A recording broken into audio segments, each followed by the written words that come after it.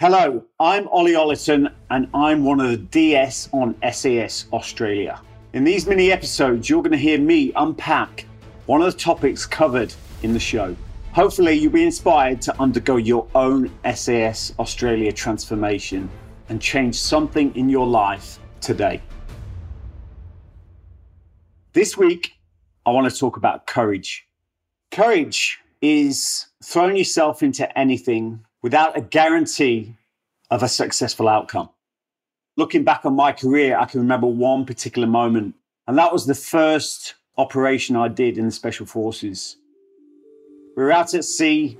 I was part of the helicopter team. We had to take down a ship. The weather was absolutely crazy that night.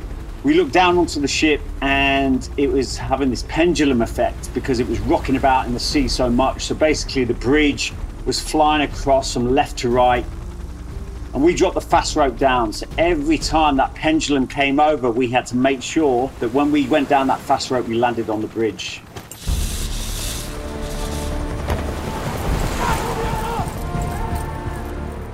It was probably the worst thing I've ever done, because timing it right so that you hit that bridge when it came over at the right point, it was just pure courage.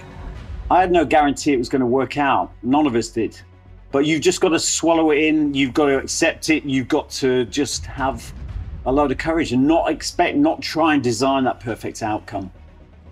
We took the ship down. It was a successful operation. Pretty soon it was dawn and we were airlifted by a Chinook helicopter back to base. It was a very monumental moment in my Special Forces career, actually going off into the sunset with our boats underslung underneath the Chinook helicopter. I'll never forget that.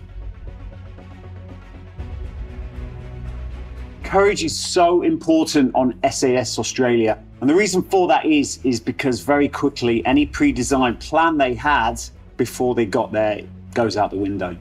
They can't, for the first time in their life, design an outcome that's going to make them look good. So really, they're in the hands of the gods, and everything they throw themselves into, they have no idea how it's going to roll out. They've not done anything that we throw at them. They've had no rehearsal, no warning. It is truly organic. How do you know if you're courageous? We're designed to want to do things that we know we can achieve. It's when you throw yourself into something where you know you could fail, that's when you know you're courageous. People who search for that courageous act or event, there's something missing in their life. They want to fill the gap of who they think they are and actually who they are. And throwing yourself into something like that, that's where the growth happens. The alternative is sitting in a comfort zone where there's no growth whatsoever. It can be learned. You've just got to take the first step.